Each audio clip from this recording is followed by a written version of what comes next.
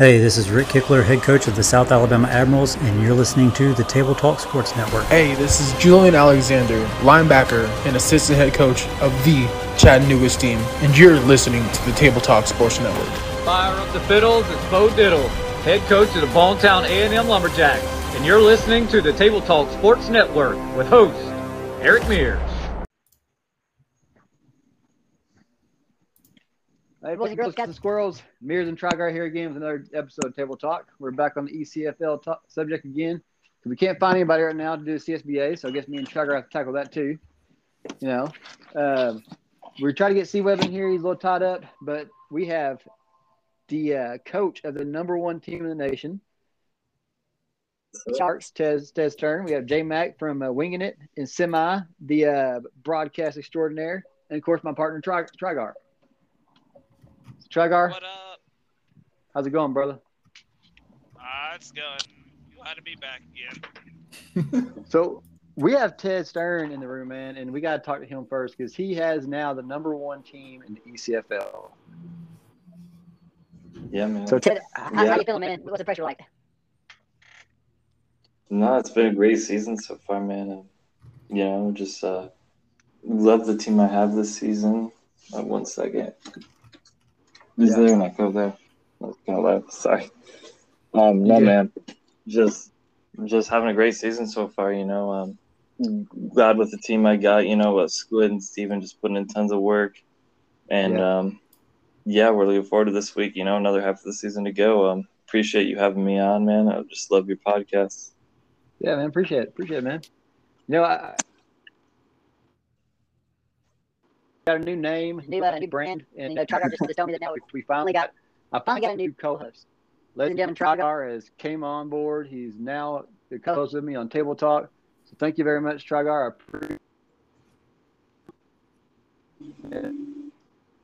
Entertaining. That's entertaining, Winging It, which, by the way, we listened to your podcast. Just got to listen to it, JMack. Dude, you've done an amazing job over there, man. Appreciate it. We were just having fun. Yeah, even though they're Frontier Bison haters, everybody except for JMack, of course, But I think who was it that said? I was listening to it. Somebody said, "Frontier." He's like, "Wait, aren't they an FCS team?" I was like, "Oh, dude, that is cold blooded." That was on the game broadcast. Yeah, so I accidentally said that during one of their games. It wasn't to be mean. Said it too. I probably said it too. It wasn't to be mean or anything. It was just the fact that they had severely underperformed, and it felt like anyone that played them was just guaranteed a cupcake game. And then obviously the new coaching and everything came in, and it really helped turn around the perspective. So yeah, I haven't said it since. No, we got a good laugh out of it. Me and K-Town did. So we're going to talk about that for a minute. We'll talk about the Frontier, then we're going to go to Central Texas because those are the big coaching changes we've had recently. So the Frontier, when me and K-Town took over, the morale was, it was really bad. Black Paw posted in the locker room saying, "Hey guys, these are your new coaches." And it was crickets. So me and K-Town was like, "Oh man, here we go," So we actually had to go down the list and start seeing, who we had to ghost and stuff, man. So we had to message every single one of our players and say, "Hey, man, look, we have some experience. We both have experience building players and the playoffs and championships. And we're really wanting to turn this thing around." And believe it or not, after we played South Alabama, which we kept it close for 3 quarters, and then that fourth quarter they just kind of walked away with it. And we thought after that loss we were going to be like, "Oh, here we go. How are we going to turn this around with a loss like that?" Because it was too soon for us to change the playbook. We couldn't do it. We had 3 days to come up with the game plan, and we're like, "Man, look, let's use this Baylor book one more time, and then we'll change. We'll start testing as soon as we put our numbers in. We'll start testing playbooks to see what we can do." And believe it or not, dude, after that loss, they were like, "Hey, man, all right, yeah, we're back on board." We're like, "Oh, okay."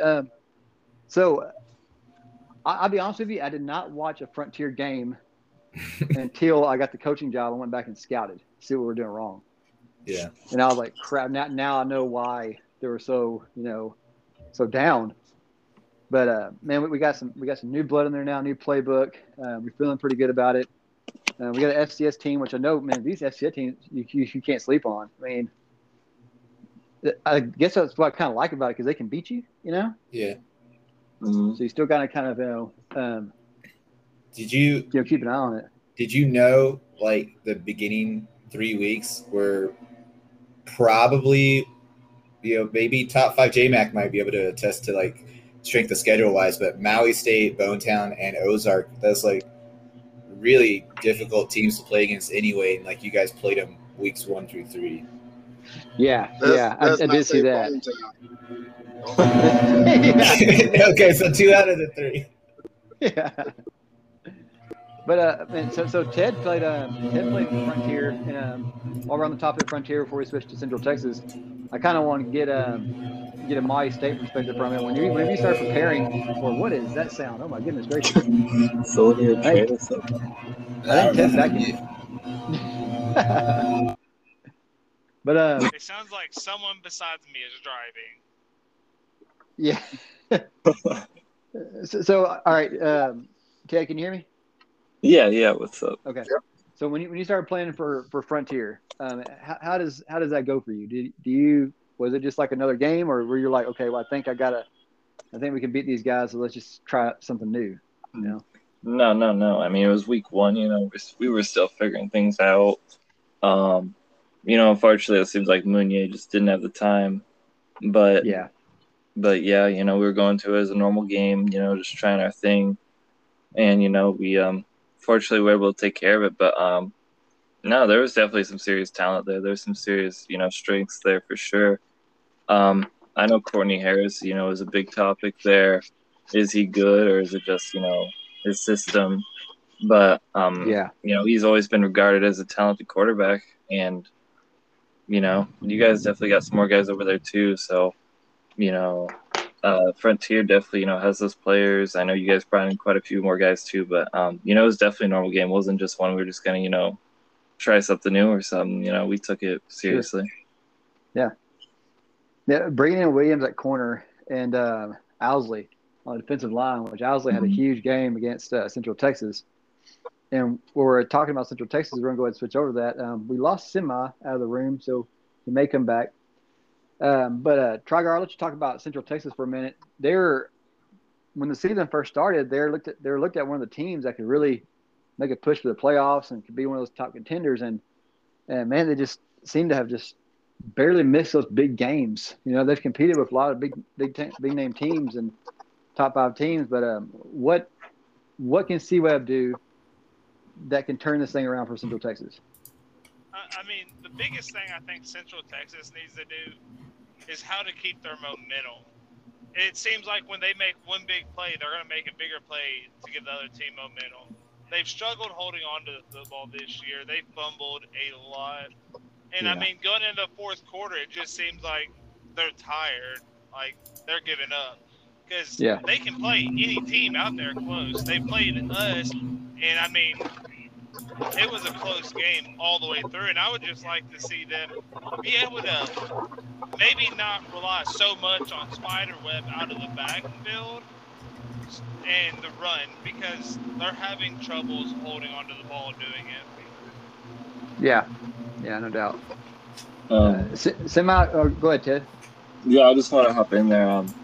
See.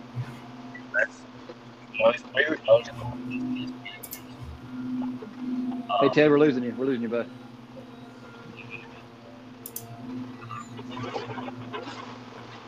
Uh-oh. We can hear you now. Go ahead. Sorry about that. I just want to hop in about Stephen. I've known him for a few seasons now. He's definitely one of the best CSBA coaches. He's been there for a while. Stuff. So I think he's definitely gonna get him on the right track for sure. Yeah. All right. So same subject. Talking about Central Texas. When you look at the roster they have, Longtree, Lacey, Delano. I mean, you keep going. Spiderweb. What does C-Web have to do down there? And I know knocking from the previous leagues, and he's been around this kind of sim stuff for a while, so he knows what he's doing. What was Central Texas doing wrong, and what can they do different to improve that? Man, about Central Texas, like overall? Yeah. Oh man, I feel bad for Central Texas because it seems like they had a really favorable schedule until week 4, but like now, like they get like a couple of breaks back in there, but the team overall like seems really. I would want to say that they're really pass heavy and they don't get the rush as much as they should. And honestly, like I need to see like a more balanced offense or something coming from them, and I just don't see it as we get the guy like with the weed eater again, just like running right by the window. That's literally what it was. That's why I like undid my mic. I was like, oh, just wait a second, I'll undo the mic. He'll walk by, probably 10 seconds of clip out here. Yeah, it's all right. We'll clip it out once he walks by, but. Damn me for keeping my lawn maintained. Yeah. You want your neighbors to have a good-looking lawn, but not at the expense of what you're doing. Yeah, right. JMack. Yeah, go ahead. Yes, sir. What Central Texas got to do different, man? They got to run Lacey more. Lacey, he's a dual threat quarterback, but he's like a Courtney Harris. He's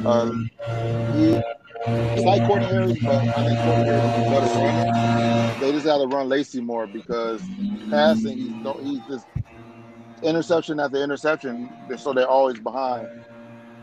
Yeah. And man, they have. In my opinion, this is going to be completely. Y'all may hate me for this. I may get a lot of hate for this, but in my opinion, they got probably two of the best safety duo in the league. You got Tutu Longtree and you got Digger Graves back there in the same secondary, and they make big plays. They've made big plays all season. But I agree. Well, man, and it is what I've noticed about Central Texas is if you can run the football, you're going to give them a hard time, man. Like they can defend the run all game, defend the pass all game long. It's really hard to pass on them. But when you do pass on them, it's those big plays over the top that get them. And Frontier, when they played them this past week, had those couple big plays that went over the top, which made the difference in the score. And so it's kind of like pick your poison if you're Central Texas right now. But like Ted said, Siva has been known for being a really good coach in the CSBA, and being able to translate over to the ECFL. If he can do that, man, I don't think it's too late because like they're saying, winging it, and like JMack can say, the conference they're in, it's a weak conference. I mean, it's they can definitely turn it around.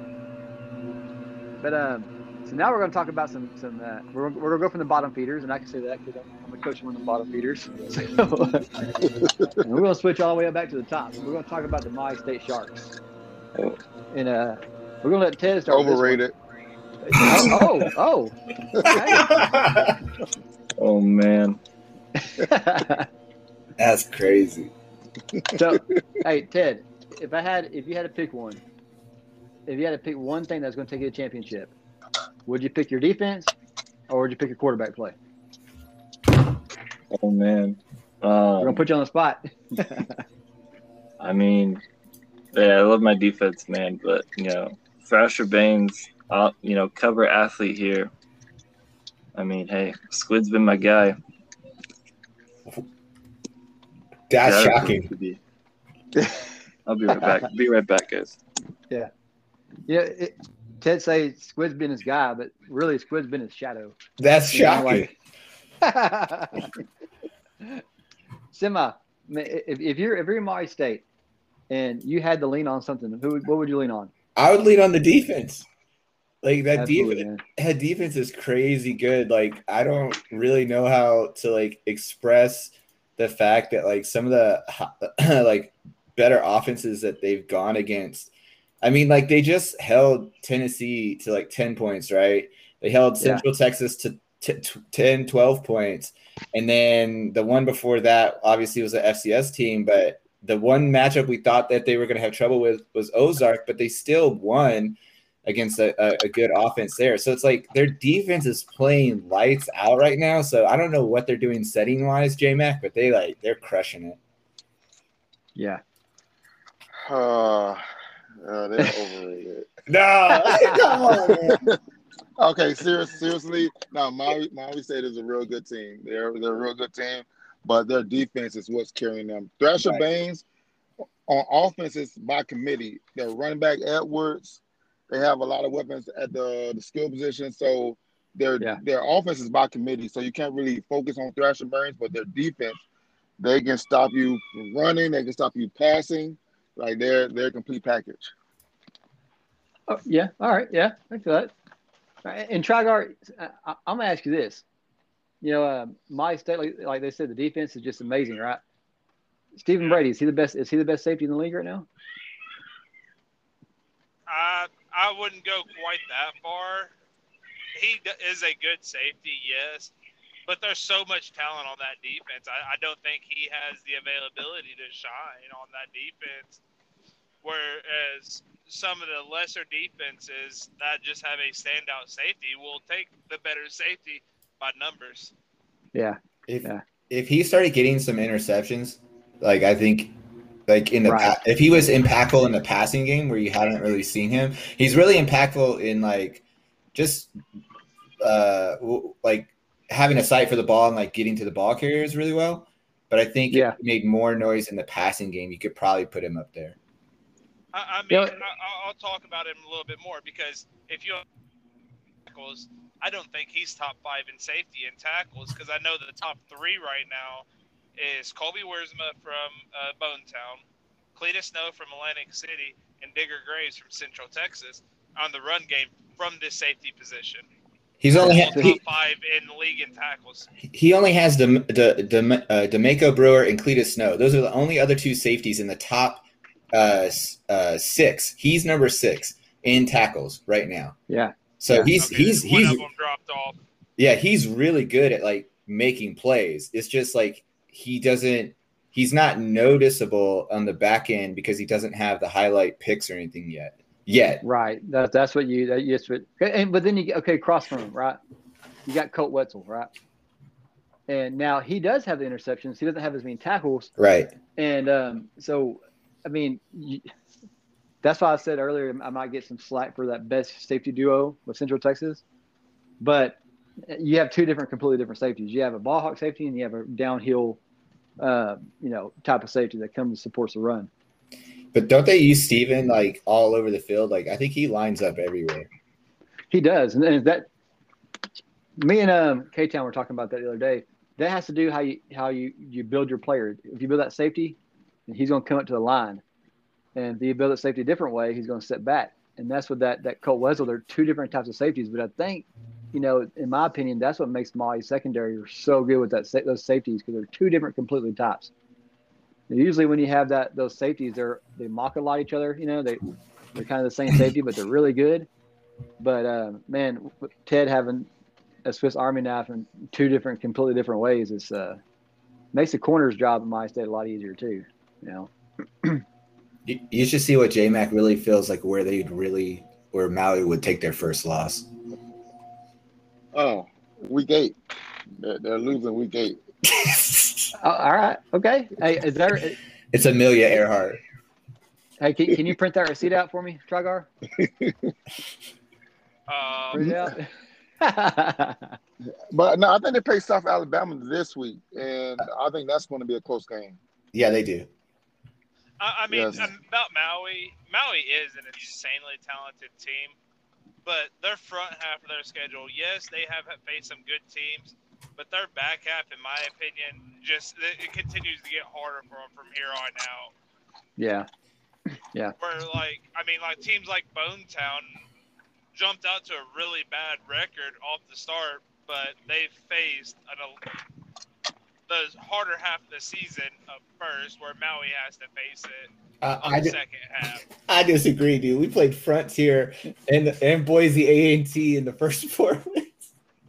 I know y'all also played Chattanooga right off. Yeah, we did. That was the first game. Yeah. Then there was East Townsend y'all played. Right. I mean, that was a heartbreaker, to be honest.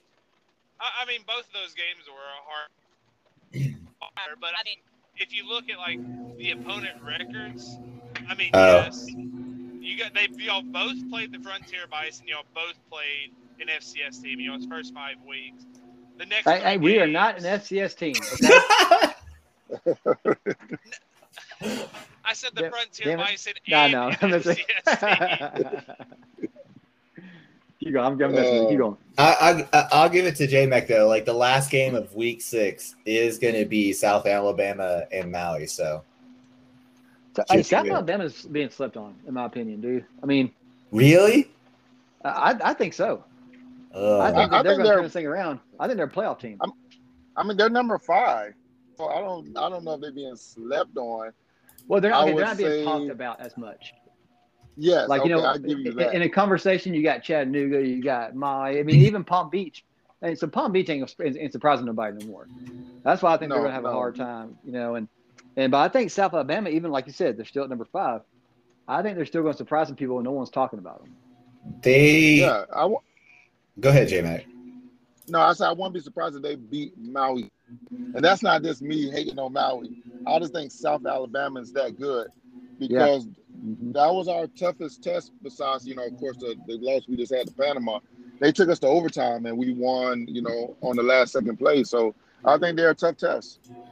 I think except for Week 1, South Alabama has put up 30 points every game minimum, except Week 1. Ain't that crazy that they're so like JMack said, they're in the top 5, but they're not in the conversation. Do they have a statement win? Like, is that why? Yeah, I didn't think about that. Yeah. What was it like? So East Townsend, Amelia, they lost to Amelia. That could have been their statement win right there. Yeah. So I don't know. They beat Desert State. I think Desert State's another good team, and then they play Maui. Oh yeah, no. So I don't know if they go on a little run here. They could be top 3. Oh yeah, no doubt. So I don't think they're okay. I don't think they're slept on. That's why I laughed, because I was like, slept on? Like maybe not, but yeah. I mean, I guess I should have worded that different. Talked about. I don't think they're given the top tier.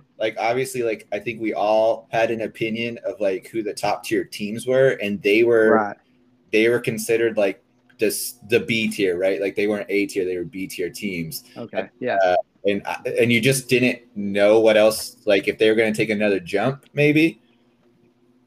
Yeah. Yeah. I think South Alabama so since JMack's in the room, wants to play. Yeah. Oh yeah, no doubt. And JMack, I'm gonna put you on the spot. Amelia Earhart is a really good linebacker by the name of Lee Jones. Right? Yeah, they do. All right. Yeah. and South Alabama is a really good linebacker at the position of or the name of Derek Dillon. So who's that better linebacker?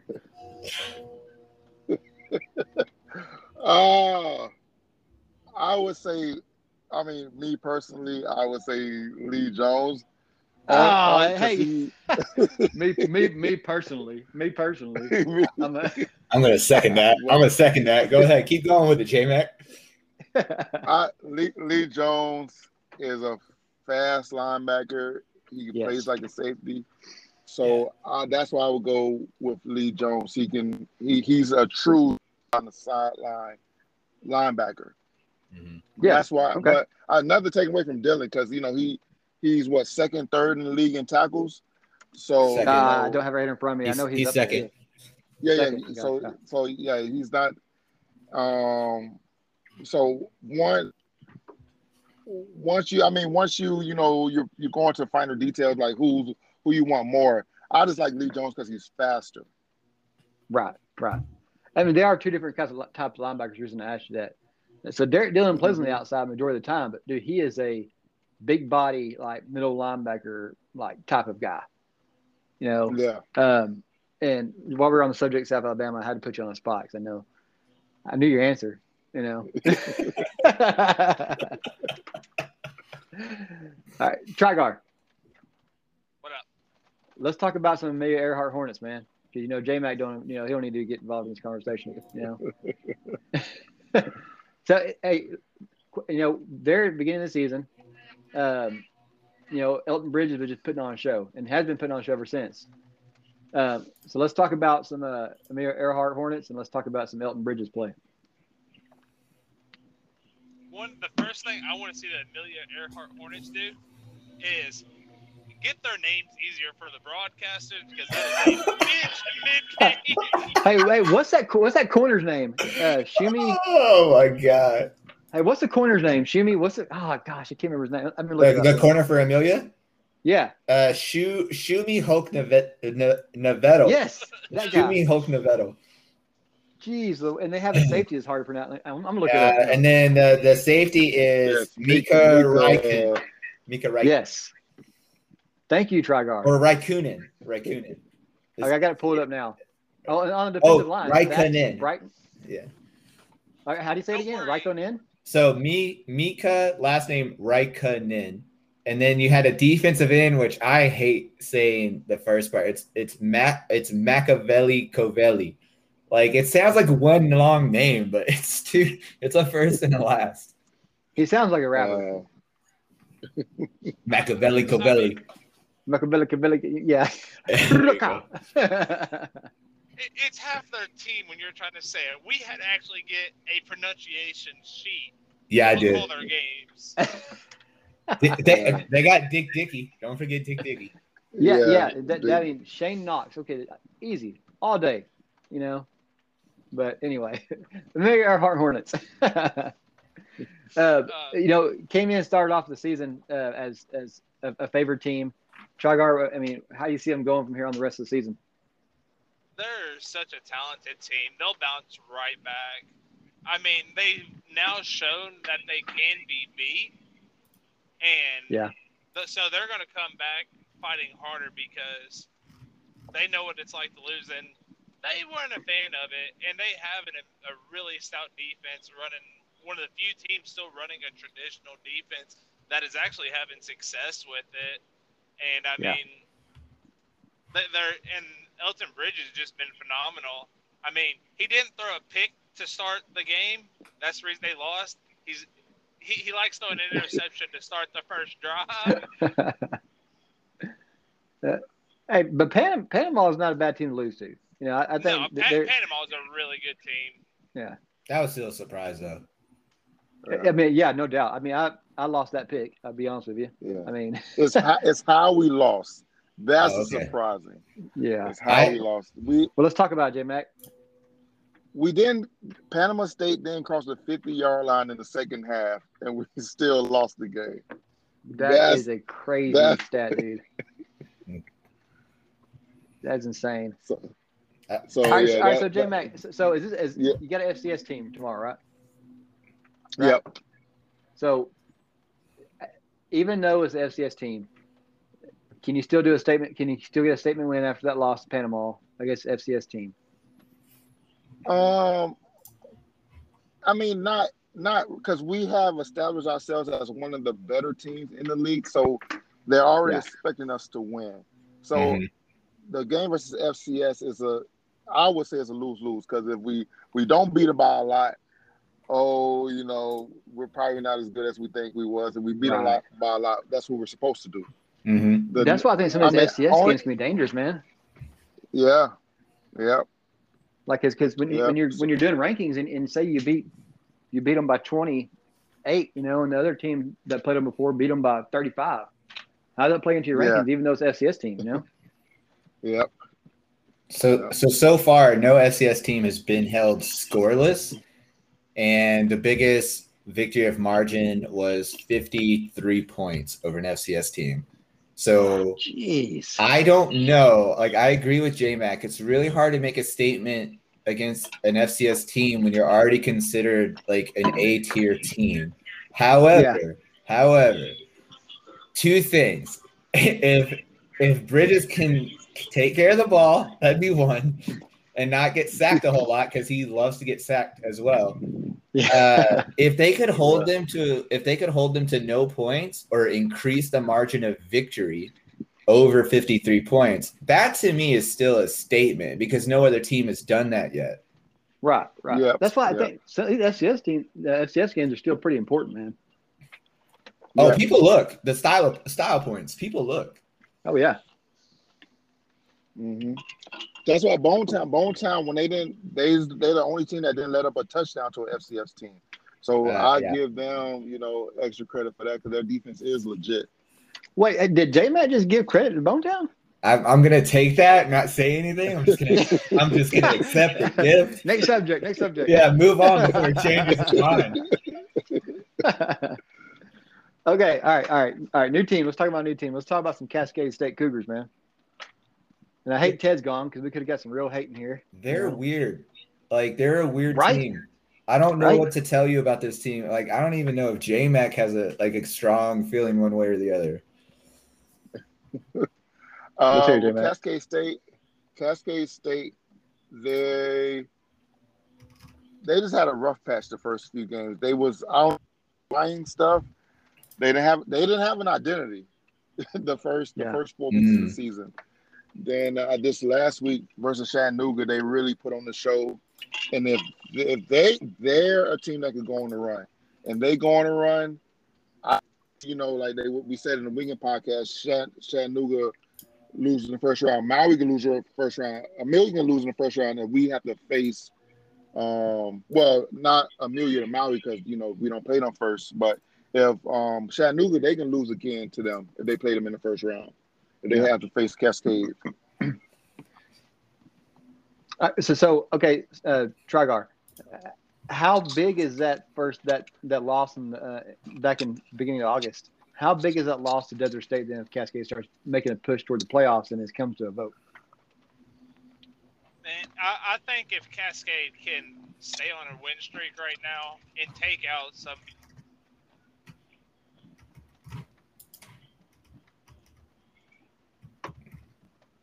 Take out some other. Got it. All right. So here's a fun fact. Okay, Cascade in the first 3 weeks, all of their games were decided by 7 points or less. In the last 2 weeks, they were either a blowout win or a blowout loss. Yep. Mm-hmm. So, to what I think Triger was trying to say is like they play in the West, which is already tough, and then their upcoming schedule, to me, like doesn't. It kind of helps them if you want to say that, but like they got to go against Maui, they have to go against Ozark, they still have to play Panama State, so it's like even Frontier. Like Frontier's not going to be an easy win now, right? So yeah, thank you. Yeah, no problem. Show you some love, but like. They really do have this weird like Dr. Jekyll, Mr. Hyde kind of thing, which is like, are they going to show up? Are they not going to show up? Is the game going to be close? And if it is, are they going to win it? And I don't really know who you lean on for that team. Like, I don't know who they're trying to game plan with for Cascade because it doesn't seem like they want to run it a whole lot. But then it seems like they have good receivers. They have Stern, Amanda, Bovir, Joe Idol. Like Joe Idol's really good. I like Joe Idol, but it doesn't seem like they get a lot of yards. So it's like I don't know how you play. Like how do they play better? I don't know. Yeah, well, they got a really good collection of corners too, and that's what stands out to me of Cascade. I mean, it's really easy to look at Griffin at quarterback and Welch at running back and Idol wide receiver. Those are the big eye popping names that people are familiar with, right? But if you look at the corners, man, they got a really good collection of corners that. And what has beaten Cascade before? The passing game. Yeah. You can pass on Cascade. They're going to have a really hard time, beating you. But I think with Cascade, okay, for instance, Ozark, right? They have not played. They have to still play Ozark, right? Mm-hmm. Yeah, they still have to play Ozark. That's a trap game. That's week 9. Yeah, that is a trap game. Ozark, even though they're getting towards the bottom now, and they're sitting at 2-3, that is still a very good football team, and that could be a trap game for anybody going into anything right now. I mean, like I said, they're towards the bottom right now. They've lost 2 in a row, so start off 3-0, then lose 2 in a row. Yeah, they ain't gonna stay on that losing streak. They might be the same. Like Cascade and Ozark might have that same weird like identity crisis kind of thing going on. Yeah, don't know who to lean on yet. Yeah, I don't like that's how I feel. Yeah, Jim Carr. Go ahead, JMack. All 3 losses because Jim Carr last drive. If they can fix Jim Carr last fourth quarter struggles, I think they'll be an excellent team. Okay. Yeah, I agree. And I like Jim Carr too. I y'all said it. Y'all talked about it on Winging It. Y'all talked about Jim Carr. I think that he's an elite level quarterback. So I'm interested with JMack though, because it feels like JMack feels that Ozarks is a B tier. Yes. Obviously they're not A tier, right? But they're like B tier team, right? Yes. So what's Cascade? Because I have a hard time. I don't know if I put Cascade in B tier. I feel like they're C tier. Like I would have like maybe 4 tiers. I probably have 4 tiers. So Central Texas and Frontier are just D tier. Like I'm sorry. But like new playbook, new coach. You know, new coach, you have a chance to get out. I'm gonna keep my mouth shut. You have a chance to get out of the tier, right? Depending on how you play. Okay, I'll take that. All right. But Ozark to me has always been B tier, and then I feel like Palm Beach and Cascade are not. They're not. I feel like they're not B tier teams. They're not bottom dwellers, but I don't know. Like they're just not B tier. So I don't know. It's interesting to see what JMack would say about Cascade, like where they are. Okay, so let me ask you this. I would say, I would say go ahead, Cascade JMack. Go ahead. C plus. Okay. Okay. I like it. All right, I'll take it. All right. They have the talent, and if like week 9, like you said, they play Ozark, that could be for a spot in the playoffs. Yeah, right. So yeah, it's going to be real good the last 5 weeks. Well, hey, in my opinion, I think the Ozark is. I mean, we all know how dominant Mile State is right now, right? We've all watched their games. Yeah. Like when you post in the league chat, Mile State's playing, everybody tunes in, and if you look. And Semi's very familiar with this because he's over the broadcasting now. That's where you get your most viewers at. My State's a fun team to watch. People want to watch them. They're active, and right now I'm a Dallas Cowboys fan, so if you're not, just hear me out real quick. they're the Dallas Cowboys of the ECFL right now. I would say the top teams that are like getting the most interaction and views. Maui State's easily like one of them. Chattanooga, their fan base is really good. A lot of people like to watch Chattanooga. Bowtown's team is just rabid. So like they show up and everyone loves to hate them. Yeah. So I feel like they're really fun to watch. But then I feel like South Alabama. A lot of people like don't want to say that they're fun to watch, but they are because you don't know how they're going to play, and you feel like they're always coming from behind, so they're always good games. So I would say like those are fun. Yeah, definitely agree. Well, let me ask you all this then. Okay, so Ozark, we talked about Ozark being towards the bottom, one of those bottom tier teams. But in my opinion, so I watched the Mile State Ozark game, and in my opinion, that's the only game that Mile State's been in where you didn't think they were going to win. Mm-hmm. Like I watched that game and I was like, Mile State better start doing something because if they let Ozark hang around, they're going to beat them. So what was Ozark doing different then than they're doing now? Because Mile State's a dominant team. Like when you got Mile State on your schedule, you're like, oh crap, Yeah. But Ozark played them, in my opinion, and Semi, y'all can disagree with me or not. I mean, this is what I'm having a conversation for. That Ozark's played them the toughest. Yes, absolutely. Yeah, it's not even close. Yeah, not even close. Yeah, I think so. If you ask like what they are doing difference wise, like Ozark, I don't really know if there was a difference wise. I think it was the fact that it was week 2, and it's not like they didn't run for more yards, they didn't pass. I think they did pass for more yards, but they didn't throw more touchdowns. So it was one of those like maybe it was one of the like you're early on, you're trying to find out who you are and what your settings are, and it just kind of worked. It just kind of worked for you. Yeah. But they haven't like Ozark really hasn't stayed the same since that game. So I don't know what they were tinkering with after that.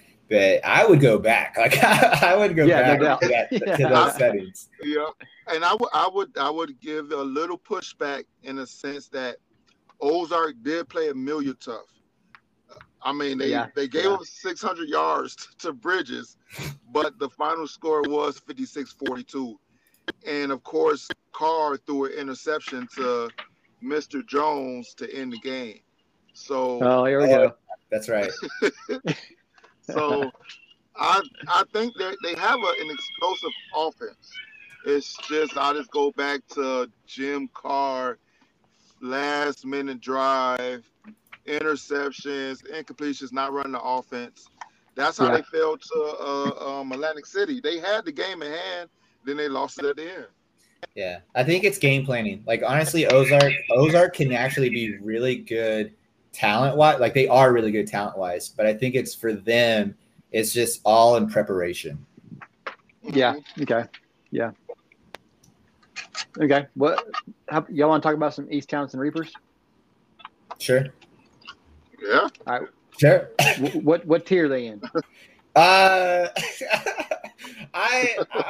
mean, I don't want to dog on East Townsend, but they're to me like they're like a B- C+ team. Like I don't like they've done really well. Like they're 2-2 in the conference. They're right up there in the East. But what JMack said was that the East is weaker, and I tend to agree. Yeah. I tend to agree with him that the East is weaker, and it's surprising how East Townsend has done early, along with Tennessee, A&M. Like those teams have been surprising to me.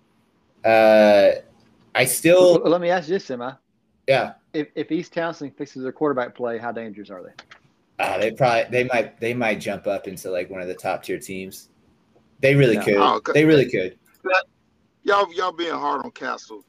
I think East Townsend is the East version. I mean, it's the East version of South Alabama.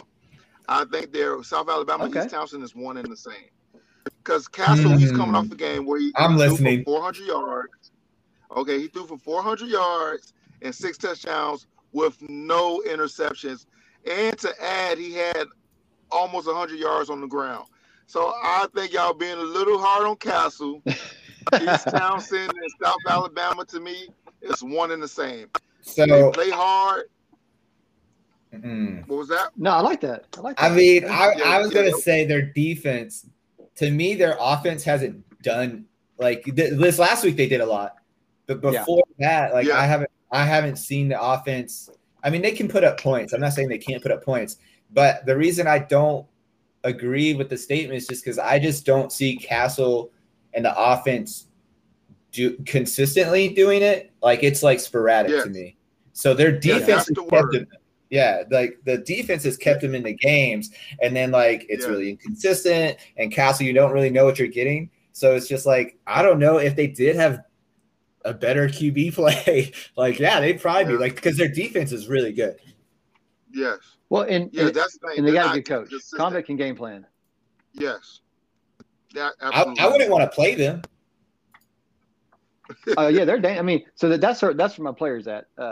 My tight end, which by the way, tight end on spread defense. So I'm a roster spot. So, and on a spread offense, the tight end. But I've watched every East Townsend game, and Castle is a really good quarterback. I just think that. And I can't put my finger on it, JMack. You know because we'll move the ball downfield. It's consistency. It is consistency, 100%. Yeah. Like Semi said, that's the word for the offense. Consistent. That's the only thing that's holding them back. They have their FCS team this week, but then they get Maui State, Palm Beach, Panama State, and Atlantic City. I could see them going 2-2. I don't see them losing more than 2 games, but it would be tough for them to go 3-1 in the last 4 weeks. Okay, do they have a statement win yet? I think the Bonetown robbery is a statement win. Yeah, because they should have lost that one, and instead there was inconsistency from the Bonetown QB. Right? Yeah, yeah. Let me ask you this: if they beat Chattanooga, if they end up beating Chattanooga, we talk about them I think that was week 2. Week 4. Week 4. Was it week 4? Yeah, week 4. Let me double check because I just saw it. Yeah, week 4, 26. So they 26-22. That could have been a statement win. Yeah. Do we talk about them different if they win that game? I talk about them different if they win that game. I wouldn't consider them like a mid feeder.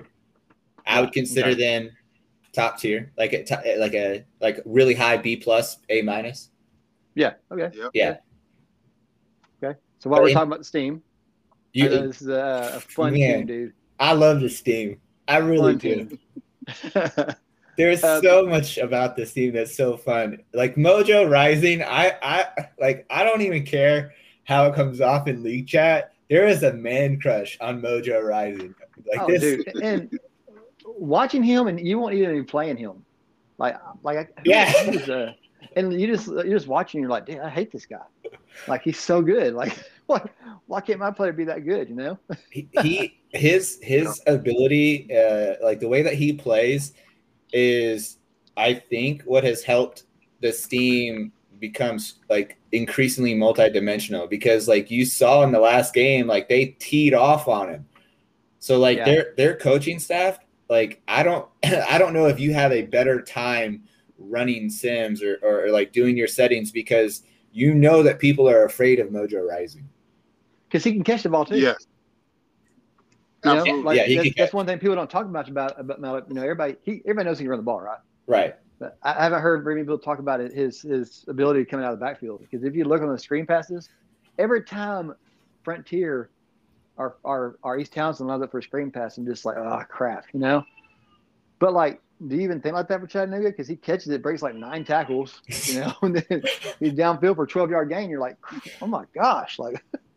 He's dangerous. Like he is to me. I didn't hear JMack or you guys talking about it on the podcast. But did you guys have him as your front runner, like for the most MVP? Yes, yeah. He's my front runner. We talked about it yesterday. Yeah, he's definitely my front runner. Is that what it is for you too, Mears? Man, I like to be different and saying like, no, you know, I'm gonna go with somebody different, but you can't. Like, I don't think really you can. Now, I will tell you that, and I'm really impressed with what I can't remember, and correct me if I'm wrong, JMack, but I think Prodigy said it on Winging It about Falcon Bird. Yes. Yeah, that was one of my other guys I thought could really turn it up and really make a difference. You know, I mean, what did he have? I don't have it here in front of me. Did he have 5 or 6 receiving touchdowns? Falcon Bird? Mm-hmm. He's got 5. Okay. Yeah, I'm pulling it up now. Yeah.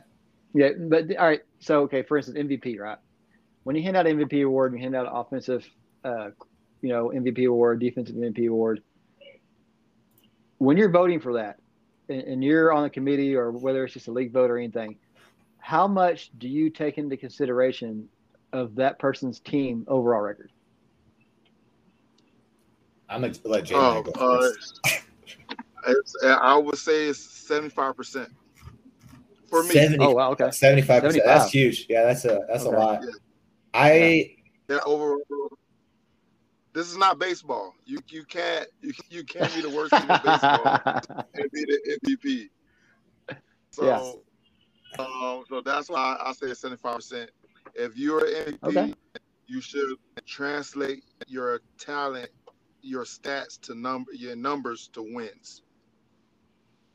So if Ozark Valley goes on a win streak, does Jay Kennedy trump Falcon Birds racing the MVP status?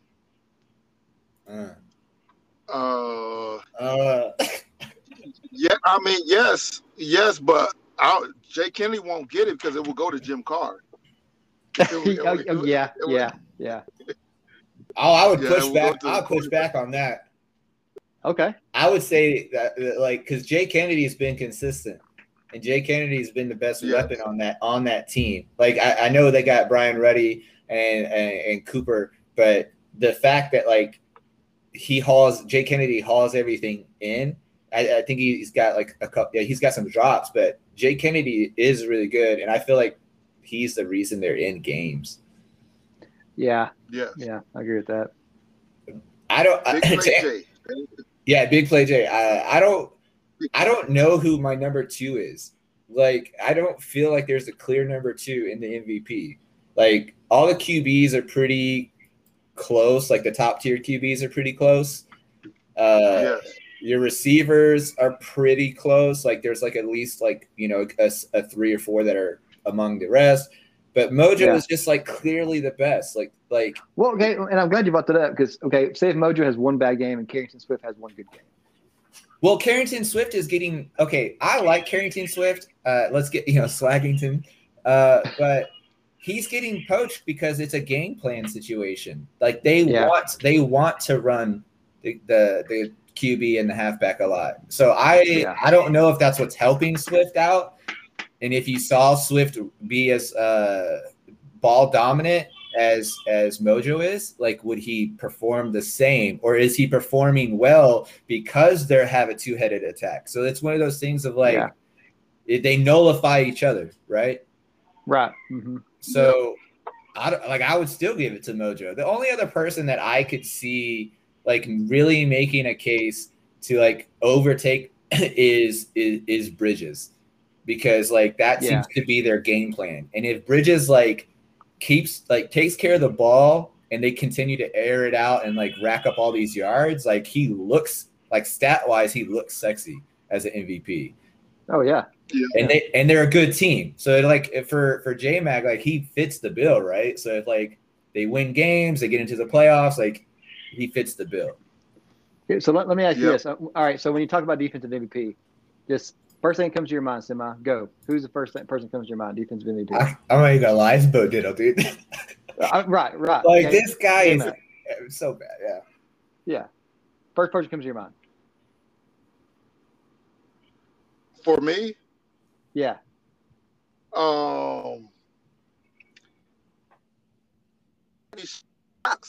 Because I think if you go Bo Diddle, if you really look at the other defensive linemen, Brady Gonzalez, Michael Kruger, Shane Knox, they all have numbers comparable to Bo Diddle. All right, what about Ozzie Sash, dude? What was his name? He said, what about Ozzie Sash? Yeah. Ozzie Sash. So he's that dark horse, in my opinion. 30 tackles. Yes. 5 tackles for loss, a sack, 3 interceptions, 2 pass deflections. He's a stud. He's a stud, but he needs to do more. Okay. Like that's hard to say. Like when he's all over the field, that's like wow. Why would you say he needs to do more? But but the reason you say he needs to do more is because he's a jack of all trades, but not a master of one. Sure. All right, do you put him on the ballot? Not right now. Yeah, I was about to say like probably not right now. Okay, not right now. Like, is he on the outside sitting? Is he on the outside looking in, or is he just on the outside? He's on the outside for me. Okay. For me, I agree. Like he's on the outside. Yeah. Like, I don't. Why are you doing this to us? Hey, this is what I do. I like putting people on the spot, man. All right. Okay. So, do you put him when you're voting for All-Americans? Do you put him in the safety race? Because there are some really good safeties that have better numbers than tackles. You know, have better numbers than pass deflections. I think he is leading in interceptions. Safety. He's tied. He's not, because there's two guys that have 4: Shane Yost and Pistachios. Okay. All right. But that's what I'm saying. Like he's good. He's really good. But you want to see him. Maybe, I don't know, like if by the end of the year he got close to, I don't know, 6 or 7 sacks, maybe close to 10 tackles for a loss, and he finished with 5 picks, like he's an easy All-American to me. And but tackle wise, like I want to see that closer to 50, like because he is all over the field. So if he's all over the field making all these plays, like you're gonna lead. If he's gonna be in the top 5 in every category, that's clear, right? Like he should win a defensive MVP for that, but he's not. Yeah. So that's why I say you got to do more. If you're gonna play all over the field, you got to do more. Yeah. So who are and your then, All-American and then his own safeties? teammate, Cletus Snow, his own teammate. Yeah. Oh, that's His true. own Snow's good. Yeah, Cletus Snow. They got Stephen Brady from Maui. Brady. You know, yeah, Brady. Then, you know, the safeties that you can't pronounce. Yeah. Okay, so JMack, who are your 3 All-American safeties? If you had to pick right now. Those are my 3. Is Snow from Atlantic City, Yeah. Mika from Amelia Earhart. Then Okay. I just saw the last one. Brady from Maui. JMack, can you get on board with that? Man, it's too early for that. It's tough. Like, there's like just 3 safeties. Oh Just man, yeah, 3. Yep. you're killing me, bro. I don't know, because I'm not gonna lie, like I like Arian Adams, like out of South Alabama. I think he's really good. Yeah. Like there's like obviously like Maui State's like Stephen Brady's probably number 1, pretty easily in my opinion. Yeah. You do have, I don't know, man. What about what's the guy from Digger Graves? Yeah, Digger Graves. Digger Graves is like everywhere, and like, but he's everywhere. This is what I'm talking about for Ozzy. Like Digger Graves is everywhere, but he has over 40 tackles, right? And he has 3 forced fumbles and 3 pass deflections. Like it's more than that now, actually. So like I would put Digger Graves for sure. But I don't disagree with Cletus Snow. Like Cletus Snow is clear. Like like he's definitely top. Yeah. Well, and that's what I think whenever it comes to All-American voting, a lot of people get trapped in that stats deal. You know, like say, okay, for instance, who leads in? Okay, D'Amico Brewer is a good example. 46 tackles. You know, but that's it. You know, he has 5 tackles for loss, but then there's nothing else that really stands out. Great safety, but when you are second in tackles and safety, and you're on that ballot, the people just okay, more tackles, click.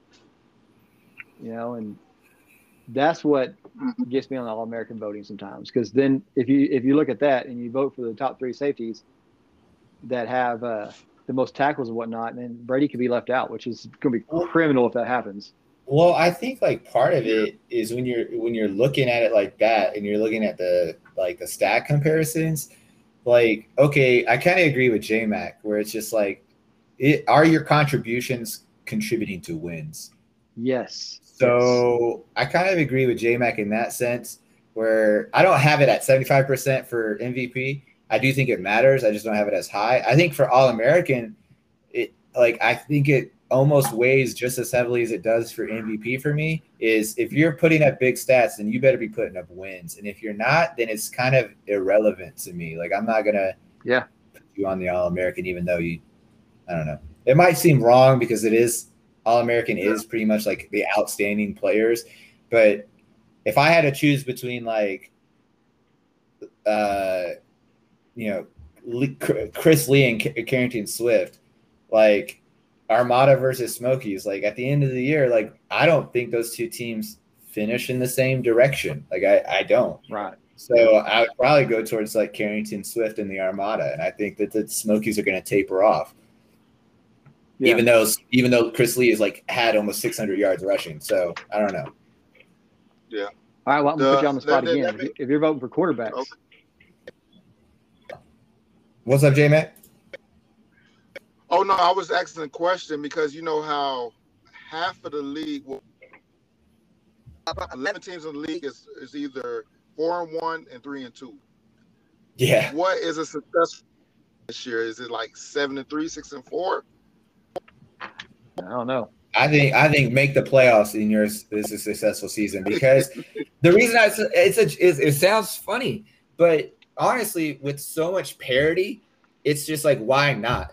Like, why should you not make the playoffs with so many teams bottlenecked and close together? Like this is the most might be depending on like, I know it's season 1, but this is a way to stand out and be like, well, we made the playoffs.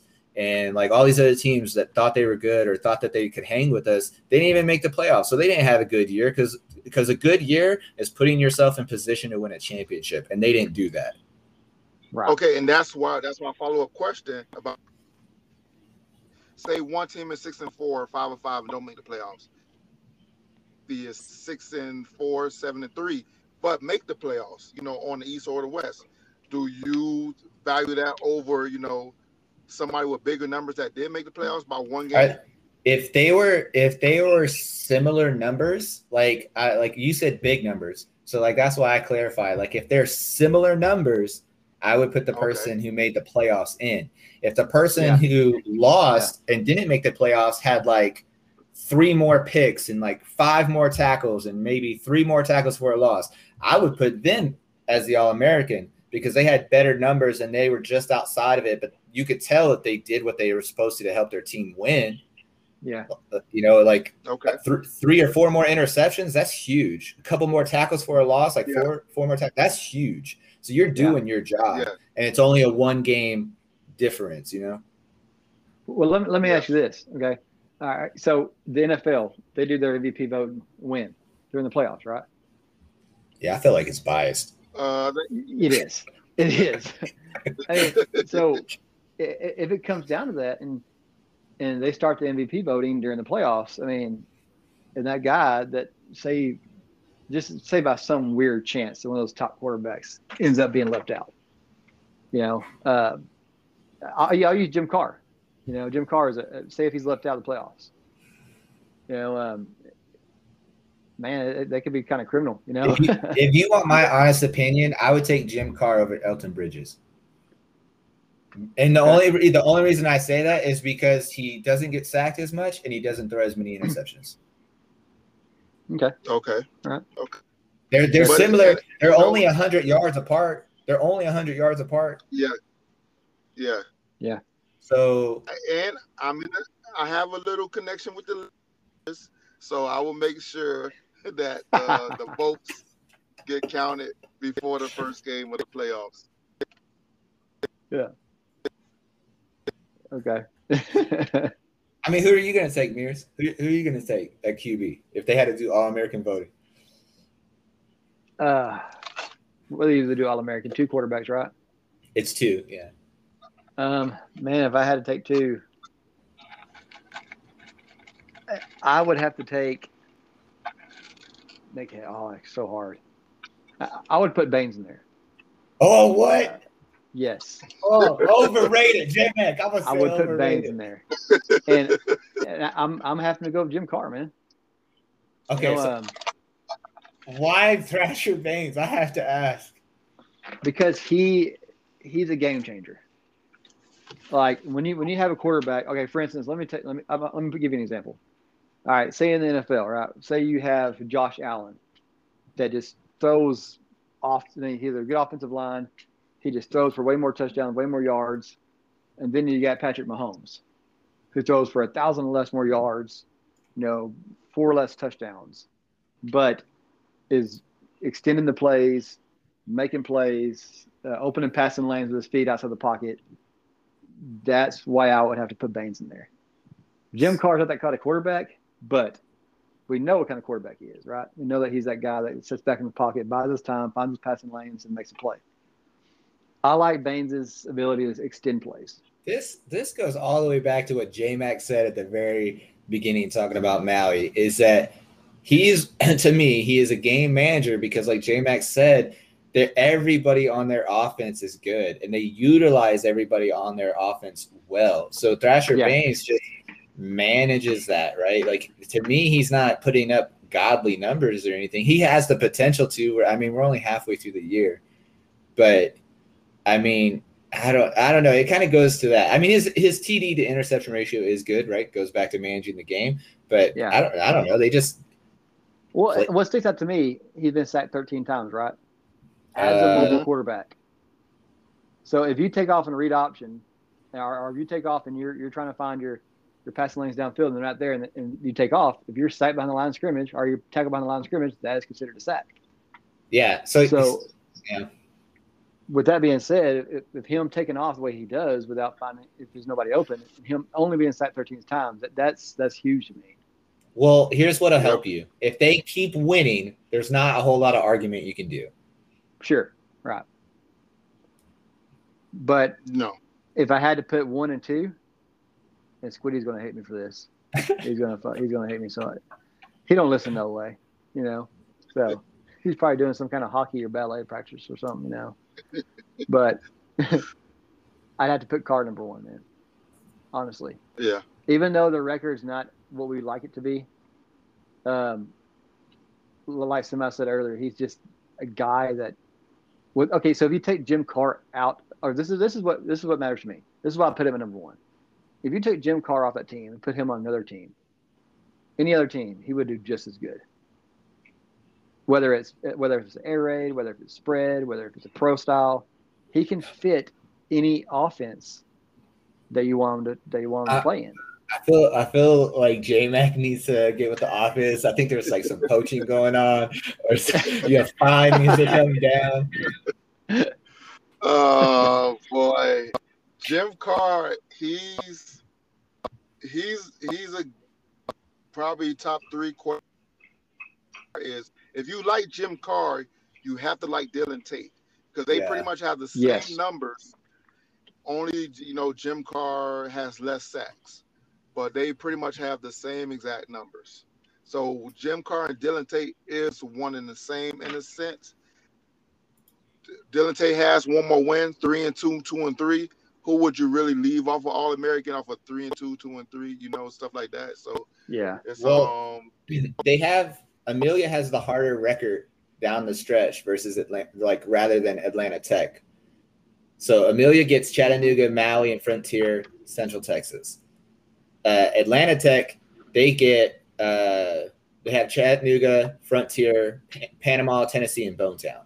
I would rather be Atlanta Tech than Amelia. Yeah. I want to play Chattanooga than Maui. Yeah. I get that, but the thing is we play an FCS team. So I rather play 4 elite teams and 1 FCS team, no matter how hard they are. Because no matter how bad Frontier appeared to be in the past,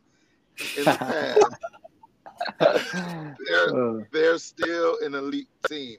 So that means that's still a strong possibility for an upset currently. Prior to the coaching change, it was no chance. But there is room for an upset from the Frontiers, even Central Texas to a degree. See where we can, get that thing around. So we have 1 less game versus an elite team. We have 4. So I would take that over, Atlantic Tech schedule. Yeah. Lacey's a stud too, man. Mm-hmm. Yeah. Rocco Lacey's a stud. Mm-hmm. Okay, so let me ask you this, okay? And we're on the subject of Dylan Tate. We talked about on the last podcast we had, which we haven't done one in a while. Me and Trager are talking about Dylan Tate. That he's one of the best quarterbacks in the league. Here's the reason I've changed my mind on that. Okay. He is still one of the best quarterbacks in the league, but now you're going to hate me for this. He is the team. You take Dylan Tate off that team, and you put any other quarterback in there, he's going to have a hard time adjusting. He's going to have a hard time figuring out how to use that player. Dylan Tate, you can plug him in anywhere. If you want to run the ball, he can run it. If you want to throw the ball, he can throw it. I think now this is going to be a completely off the wall. I guess you could say we're going Vans this bad boy. I think if Dylan Tate starts getting more progression from the offense around him, his numbers go up, and he's back. He's an MVP. He's in the All-American quarterback race. Fun stat. Dylan Tate's receivers have dropped the ball 11 times on him. Yes. Yeah. So you might have a point. Tate's good. But, like I said, his players start I mean, nothing against his players. I mean, great receivers. Rob Radman is a great running back. If they start producing more, you're going to see Dylan Tate's stats start go up as well. I think only one of them was over 20 receptions. I think only one. That's criminal, man. He's That's criminal. Yeah. So I don't see. What was that? No, go ahead, JMack. No, with Dylan Tate is he, like you said, he has to carry the offense. Right. He has to carry the offense. And like what happened last game, he has a bad game. The game's not close. Right. So I can definitely agree with you on that. Oh, most of them are over 20. I was looking at some older stats. Okay, most of them are over 20. Either way, he's good. I mean, I don't know. Oh, yeah. I guess I kind of agree with you because I just don't see them as a running team. So, and I don't see but that's a good problem to have, to not know which wide receiver or someone who's going to make a play every time. Me, it's just they have multiple people who can make plays. I think Falcon Bird is an easy All-American. And tight ends, yes. Yeah. And then I feel let's not forget about Jack Armstrong. Let's not just overlook. Well, we got to give him props. We got to give him props because you're brown nosing, dude. Man, he called you out. Answer. He called you out. Man, Jack, he's so good. My team. Joey Cash leads the tight ends in receptions. I'm just gonna put that out there. We're going brown nose. Hey, I'm gonna tell you what. Keep scrolling down. A little more. There's my guy, Rowdy Rhodes. So. It's very sad. That is sad, yeah. I mean, so it's gonna be really fun to see how the defensive MVP turns out. I mean, because there's some studs, man, and of course Diddle's just always the one that Bo Diddle is just that name that just But like JMack said, if he's not in the playoffs, how does that affect the voting? Yeah. I already got 10 sacks in the year. Yeah, and I don't have Bonetown making the playoffs. Criminal. Oh man. Criminal. I don't have Bonetown making the playoffs. Look, you got Chattanooga, East Townsend. Chattanooga. I like that. Chattanooga. Yeah. East Townsend, Atlantic City, Atlantic Tech. Okay. I kind of want to argue this. Let's hear it. I kind of want to argue this as the last point before I gotta go, but I would take Tennessee A&M out. They're top. Out. Well, I'm just saying, as standings right now, I would take them out. I think they have too hard of a schedule on the back end. I think that as much as I want to leave them in, Atlanta Tech plays Bonetown in the last week, so I'm pretty sure that's for the last spot. That's what I feel. Those two teams I feel are battling for number 4. Okay. I don't see Palm Beach or Panama State or even the Armada, the Atlantic City Armada, going in. I just don't see it. I don't see them making a run or anything to improve their standings. Whereas I think Chattanooga stays on top. I think East Townsend makes it based off their schedule, which is against those 3 teams I was talking about that won't make a run. And I just think that so it'd be Chattanooga, East Townsend, Bonetown, and Atlanta will probably fight for the last spot, maybe get the last 2 spots. That's who I would put in, those 4. Okay. I put those 4. All right. You got something different, Mirrors? If I'm picking 4 to go to the playoffs, is that what we're doing? We're just 4 in the East. 4 in the East to go to the playoffs. 4 in the East. JMack, you got to write this down. Are we doing receipts now? I think you got to write this one down because the East is harder to predict because it's not as maybe 5 good teams in the East. Yes. If I'm picking 4 out of the East, I'm going East Townsend, Atlantic City, Atlantic Chattanooga. City. Yes, Atlantic City. Hey, don't disrupt him. He said Atlantic City. Hey. and hear me out. I'm going Palm Beach. Can I first of all, Atlantic City plays Chattanooga, Bonetown, and East Townsend. I'm just putting that out there for your pick, bro. Hey, I'm telling you, there's some weird things going to happen. All right. I'm letting you know right now, because I'm gonna tell you right now. Panama, they're gonna cause some ruckus. I think they're out of the playoff picture, but I think that they are going to disrupt a lot of people's season, because I think that once down the stretch they're going to beat some teams they aren't supposed to beat, and it's going to change the playoff picture. Does it start tonight? Yeah. Hang on a second, man. You're gonna put me on the spot now, huh? I mean, it could start tonight against Bonetown. I'm just saying. I'll tell you what. If Bonetown cannot, so Bonetown can throw the football. All right, I've seen them throw the football. They're pretty good throwing the football. If they can get it effective, if they cannot get the running game going tonight, they're going to lose. Okay. And they have to run. You can write that. Yes, they have to run the ball. Yeah, if they don't run the ball tonight, they're going to lose. Their offense has been inconsistent. They've shown that they could put up points, and they could show they could like lay some duds. So their defense has been lights out, but they just been left out to dry too much. So I agree. Yeah. All right, so, and Panama, as they get further down the stretch, they got Bonetown, and who do they have after the Bonetown? Cascade State, Atlanta Tech, East Townsend, and Palm Beach.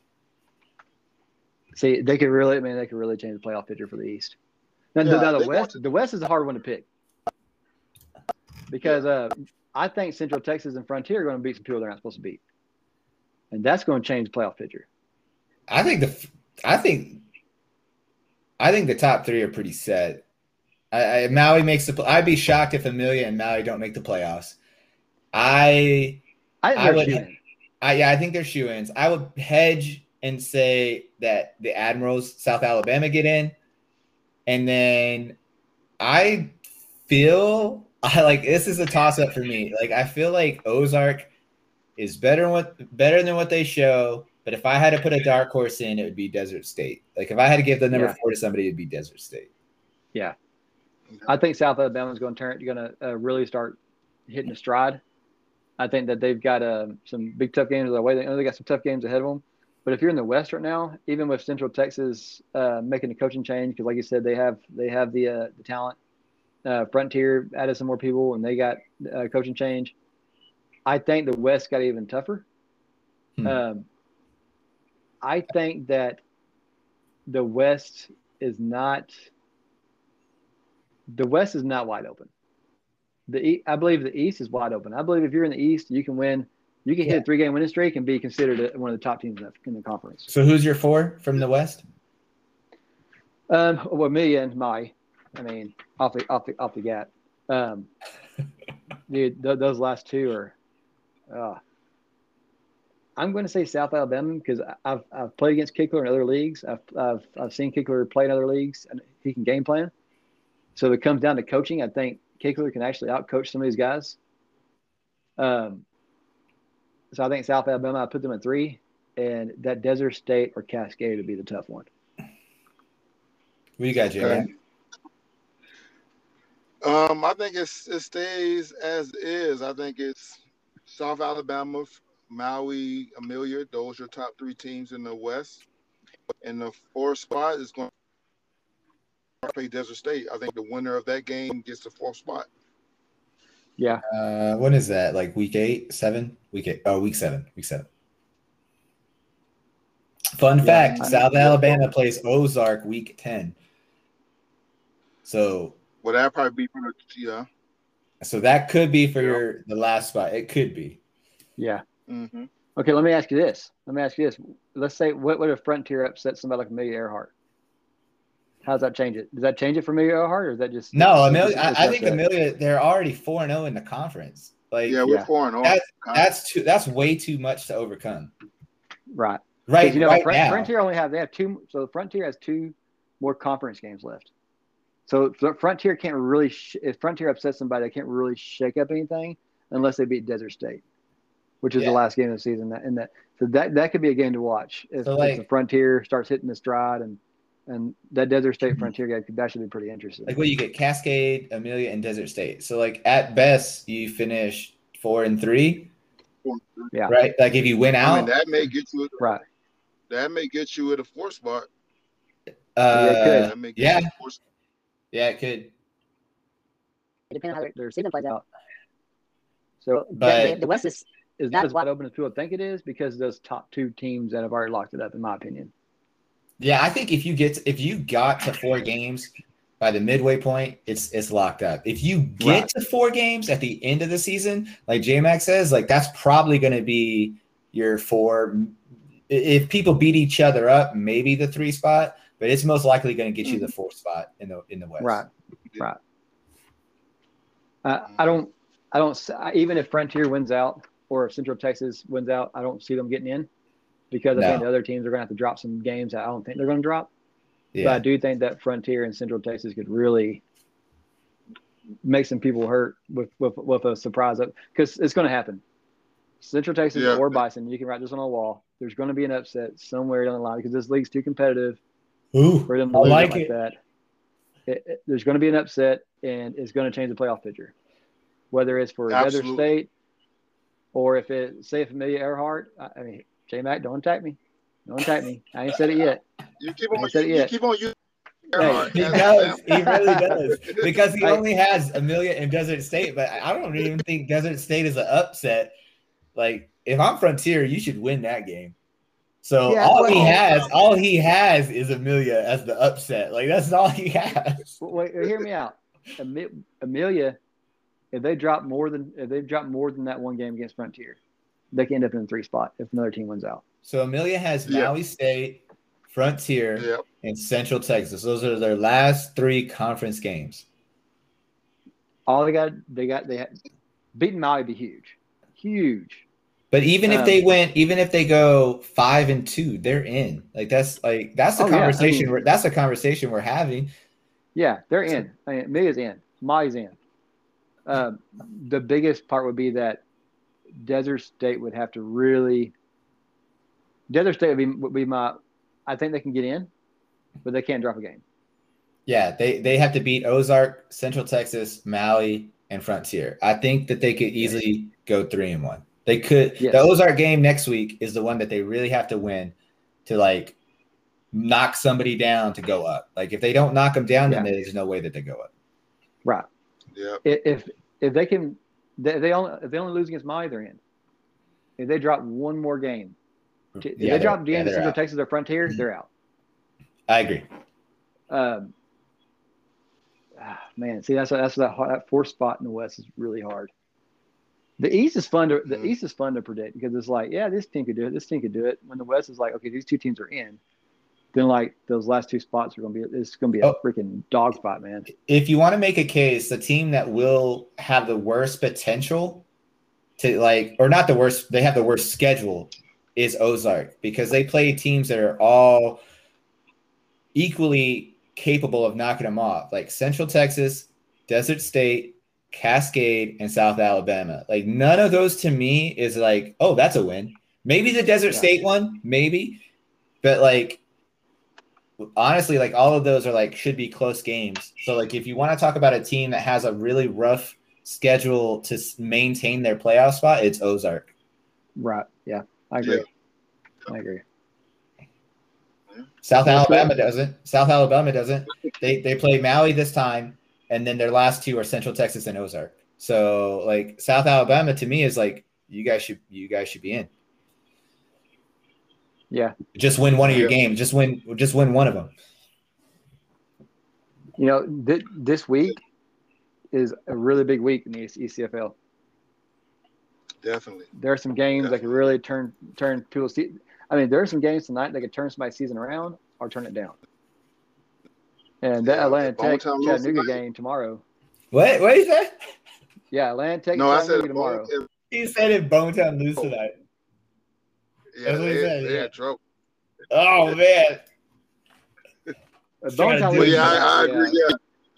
Oh, hey, I have something. If Atlanta Tech beat Chattanooga tomorrow, I think Atlanta Tech will be number 1 seed for the East.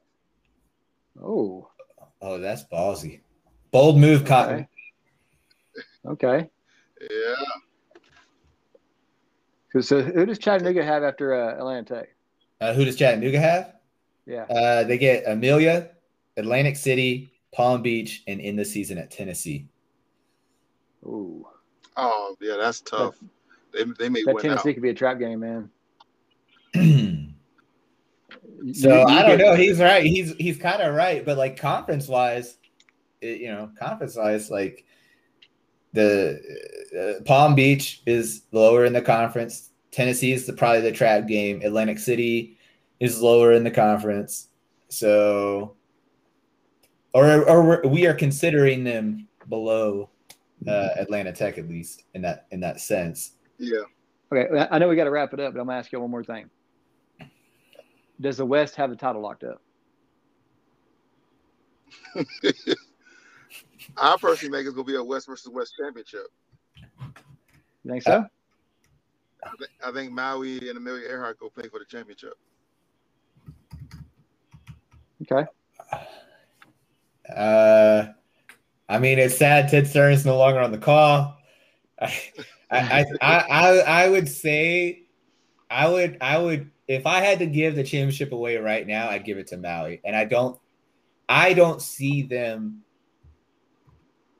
faltering, maybe but once. But once they get into the playoffs, it's just like it's one of those like all right, we've seen it all year. Just give it to them so we can move on to the next one kind of situation.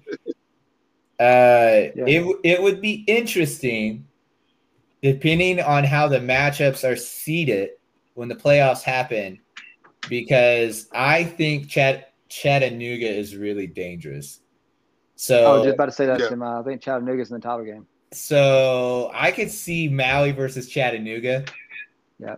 And then I could continue my fanboydom with Mojo Rising, but I don't disagree. I could see that it being a Western Conference, to both of those teams going, but I don't know. I think Chattanooga would be, if they were in the Western Conference, they would be in the top 3 in that conference too. So it's I wouldn't sleep on them, is what I'm trying to say. Yeah. All right. So in closing, let me ask y'all this. We're going to go completely off the rails here. The rails are gone. What is your dark horse title game? Ooh. So 2 teams that aren't expected to make it. 2 teams that aren't expected. Dark horse title game. Tennessee A&M and South Alabama. Oh, you go very dark horse. I mean, you asked me dark horse, so I say that because Tennessee, I don't know how they keep winning. I feel like they should be losing, but I don't even have them making the playoffs. But they're a good team. This is my noble steed. I call him Midnight. Yeah, and then South Alabama is just yeah, you're good as well. You should make the playoffs. They're 2 teams that should make the playoffs, that are good, that with correct coaching, maybe it happens. Okay, JMack, what's your dark horse title game? East Townsend versus Panama State. Oh, he did an Eastern Conference final. Okay, all right. What about yours? So you took my thunder because I put East Townsend as one of them. My dark horse title game is Atlanta Tech and East Townsend. Okay. So you're saying that no one from the West would get in your dark horse at all? Well, it depends on how, like I said, how it's seeded. If it's seeded the way I'm thinking it's going to be seeded, those top teams could end up. Okay, for instance, let me tell you this. Let's say the East Conference. Let's say they do it completely different. Let's say if they do it like the NFL, AFC versus NFC. Oh no, that's not. Now, that could it be is. completely different. Yeah, I'm just saying if it was, Oh. Oh yeah, okay. But the way they seed it, I would hate. Okay, so Molly and Amelia Earhart could win out. All right, very well we can win out. I would hate if I was Molly going into the playoffs with an undefeated record. I'd hate that. Why? Well, because they sooner won't. because it. I agree too. I agree they won't. I think they'll drop a game. But Week 8. I think that's the highest potential. It is the highest potential. Depending on how it's seeded, if Mai drops a couple games and Amelia drops a couple games, if it's seeded the way I think it's gonna be seeded, they could have some really tough first week playoff games. Absolutely. And those teams could sneak in. And now this is going to sound really shitty of me to say, but we want Molly versus Amelia, right? That's what we want in the title game. Yeah, that's what I want. That's what I want. Yeah, I want Mojo. But like I said, if Chattanooga gets seeded as a 4 or gets seeded as a 3, then you got that first round playoffs going to be really interesting because some of those teams that are really dangerous can knock off some of those big juggernaut teams, and then you get just complete off the wall title game, and East Townsend could sneak in there. Yep. Desert State could sneak in there. I think Atlanta Tech has the best chance of that. I think if you see Atlanta Tech at 3 and they play a 2 seed or they play a 4 seed, man, they're right there on the outside of the title game looking in, and then they're a dangerous team. And I think that's gotten so many. That's why when they talk about the NCAA extending the playoff games, and we're kind of looking at the same thing here. Some of those big teams are going to get knocked off. I'm not calling the title game yet. I'm not going to do it. But I think Maui is going to be the hardest team to knock off. But I do think that when they get there, if they're undefeated, they're going to have a huge target on their back. And there's some guys who are going to be game planning and buying consoles and wanting to knock these guys off, running down to the pawn shop, finding out what they can buy. Oh, what can I scrounge up? Let me go dump this change jar out, see what I can find. And, I'm going to go cash this thing in at Coinstar. I got $60 in Coinstar. I'm going to buy some packs. That's what it's going to turn into.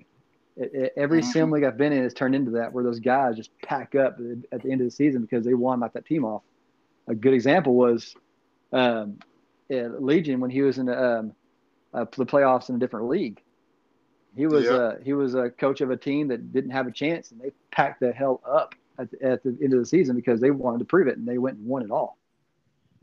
And that's why it's dangerous to go in there as undefeated, because those guys are going to be cashing in coins. They're going to be mowing lawns. They're going to be pulling overtime. I'm telling you, man, it's I've seen it. But that's going to be the funnest part of the playoffs, because those guys who are already packed up, and they're like, oh, we're packed up. We're good. Let's just game plan. Yeah. You can't do that. Not you at got all. I mean, that's what I like about the ECFL too, because you don't have to pack up the money. If you're active in chat, you're going to have a 95, 94 overall player. Yeah. If you're putting out content and you're putting out stuff, you're going to have it without spending a dime. Hashtag check in. Yeah, hashtag check in, exactly. So you watch what I say when those guys, like say if Tennessee A&M or East Townsend breaks the playoffs, watch how the activity bumps up. Yeah, I It's see fun that. to see. But anyway, man, I appreciate y'all coming. Trigar had to bounce out. He's got a game. We're fixing to actually go live here. The game here pretty quick in about 13 minutes. Y'all tune into that. It's a FCS game with Frontier. But Frontier it's a good game to watch because they believe they're up and coming. They believe they finally broke that FCS team. What do you call it? Title. Yeah. No comment. Yeah. But y'all get in there and check in, man. It gives you coins. You also check out the other podcasts, Beer 30, Winging It, JMack and Prodigy and all them have done a really good job over there. And Ace, it's really fun to listen to. But man, for Semi and for JMack, I'm Mears, and thank y'all for tuning in Table Talk. Boys, appreciate you joining me. Thank you. Thanks. Yeah, have a good night, man. You too.